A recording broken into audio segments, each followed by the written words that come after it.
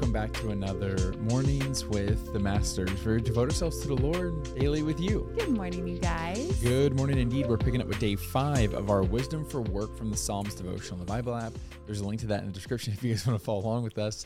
And as always, I'm going to read the scripture, then Tori's going to pick up the Devo. Let's do it. The scripture is Genesis chapter 2, verse 5, and it says this: "Neither wild plants nor grains were growing on the earth, for the Lord God had not yet sent rain to water the earth, and there were no people to cultivate the soil." The devotional says this: "After praying and thanking God for our dinner, my daughter Kate, 3 at the time, said, 'Daddy, God didn't give us this food. Mommy bought it at the grocery store.'" "You're right, Kate," I said. "Mom did buy this food at the grocery store, but who created the apple on your plate?" "God," Kate answered. "That's right," I said. "And he also made the farmer that picked that apple and the engineers who built a truck to take the apples to the grocery store, which was built by entrepreneurs, carpenters, and bankers. God used the work of all of those people and more to give us this dinner." But by this point, I had long lost Kate's attention. But one day I pray she will read Psalm 104 and appreciate what I was trying to teach her.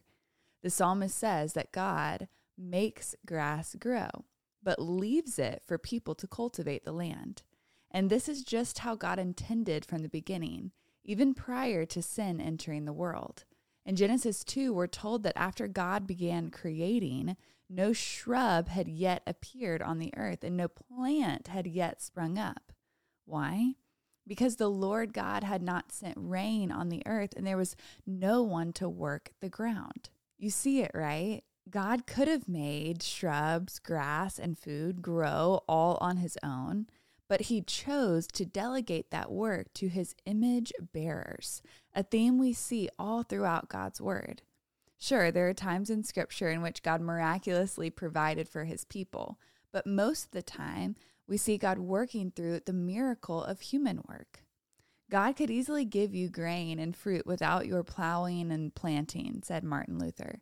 But he does not want to do so, because you and I are the primary instrument through which God works in this world. Knowing that your work is nothing less than the means through which God feeds, heals, and sustains the world, lean into your work with joy, excellence, and love today. Yeah, I just want to remind us all, like, this wonderful piece of scripture from Genesis, and God saw it was good.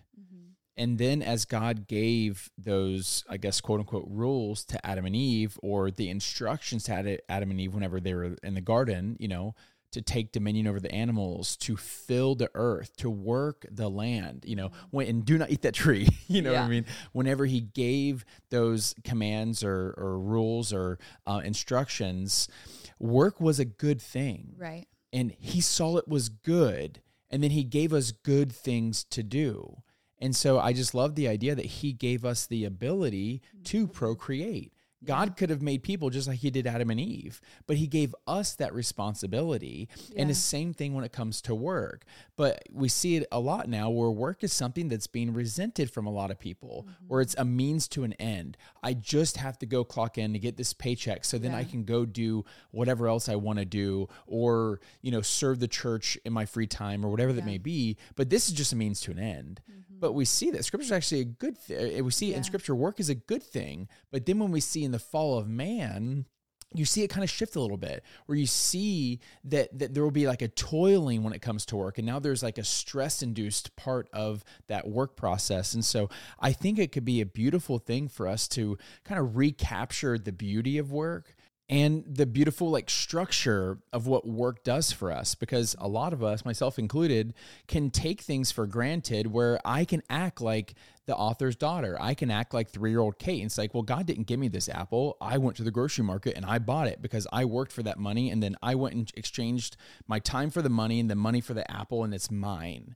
And we start to live this entitled attitude, which does nothing for the kingdom. it does nothing for you, and it does nothing for your neighbor. Yeah. Or we can shift that narrative and say, praise God that he gave us talents and time to work and exchange our expertise, quote unquote, for money. And then we can go to the grocery market and praise God that there was a farmer. Praise God that there was a truck that can deliver the groceries. Praise God that there was electricity to keep things cool or fresh or whatever. Praise God. And the rain. Yeah, or the rain to fall down to actually allow there to be a harvest. And it can shift our whole narrative in the home. Yeah. And we can start having shalom in the home. I've been wanting to say that. I think I forced it there a little bit, but it does change our mindset. And I think as we change our mindset about work and we see it's a good thing, we'll have a healthy relationship with it versus this thing that we can come to dread, just like going to the grocery market. We can have a healthy relationship, and it can leave us it can lead us into a greater place of gratefulness, or it can lead us into a place where we're resenting the fact that we had to work. We have to exchange our money for these high price things, and it becomes annoying to us, or of course can be the former. Yeah, it's the power of our thoughts. But something I could not stop thinking about when we were reading this devotional is your friend Jordan Rayner's book. Yes. The Creator in You. It's a children's book, and I read it to Micah all the time. And he wrote this devotional, right? No. That's so crazy. What?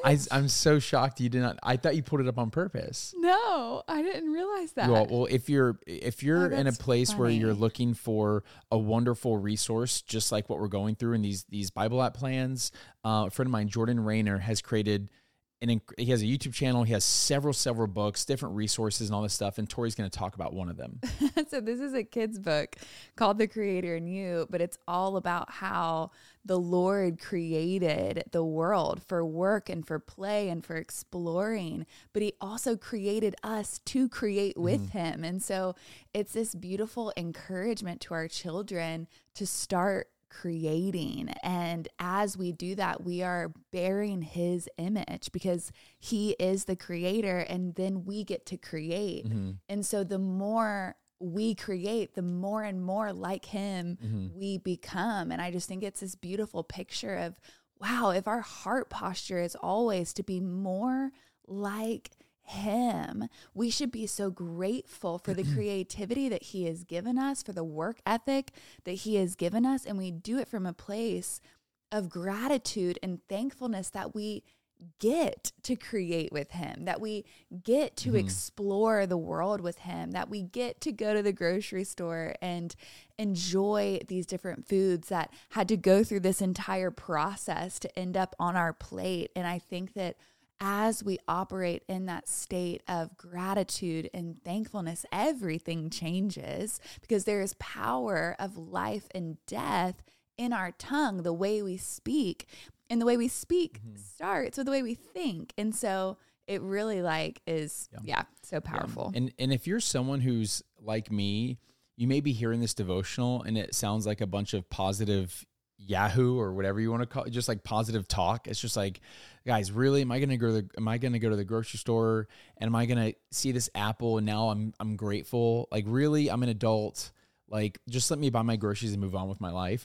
Then this is for you and this is for me, because we do need to take those moments of pause and let our Thanksgiving just come out of us. Because Thanksgiving doesn't start outside of us, it starts inside of us, and it'll come out outside of us and it'll flow onto everything around us. Everyone. Everyone. Or it'll be the opposite. Our bitterness will start from the inside and then come to the outside and then flow onto everything and everyone.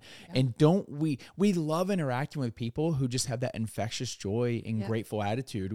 Let's be those people, you know? Yeah. And so this is like a challenge to me as it is to you all. It's like, let's be those people where people are like, man, I really enjoyed being around that person. They were just really positive and they were uplifting and they were encouraging. And it was just like nice to be around them. Absolutely. Want to pray something out? I do.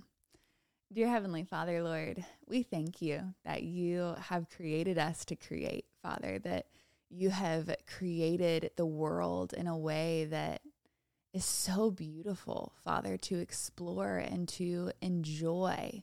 Father, I pray that you would reignite our thankfulness for everything, Father, that we would even have those streams of thought and in the everyday mundane where we just take little things for granted, that we would take it all the way back to the beginning, to the root of it, and realize that you are behind it all, that none of this happens without you. Amen.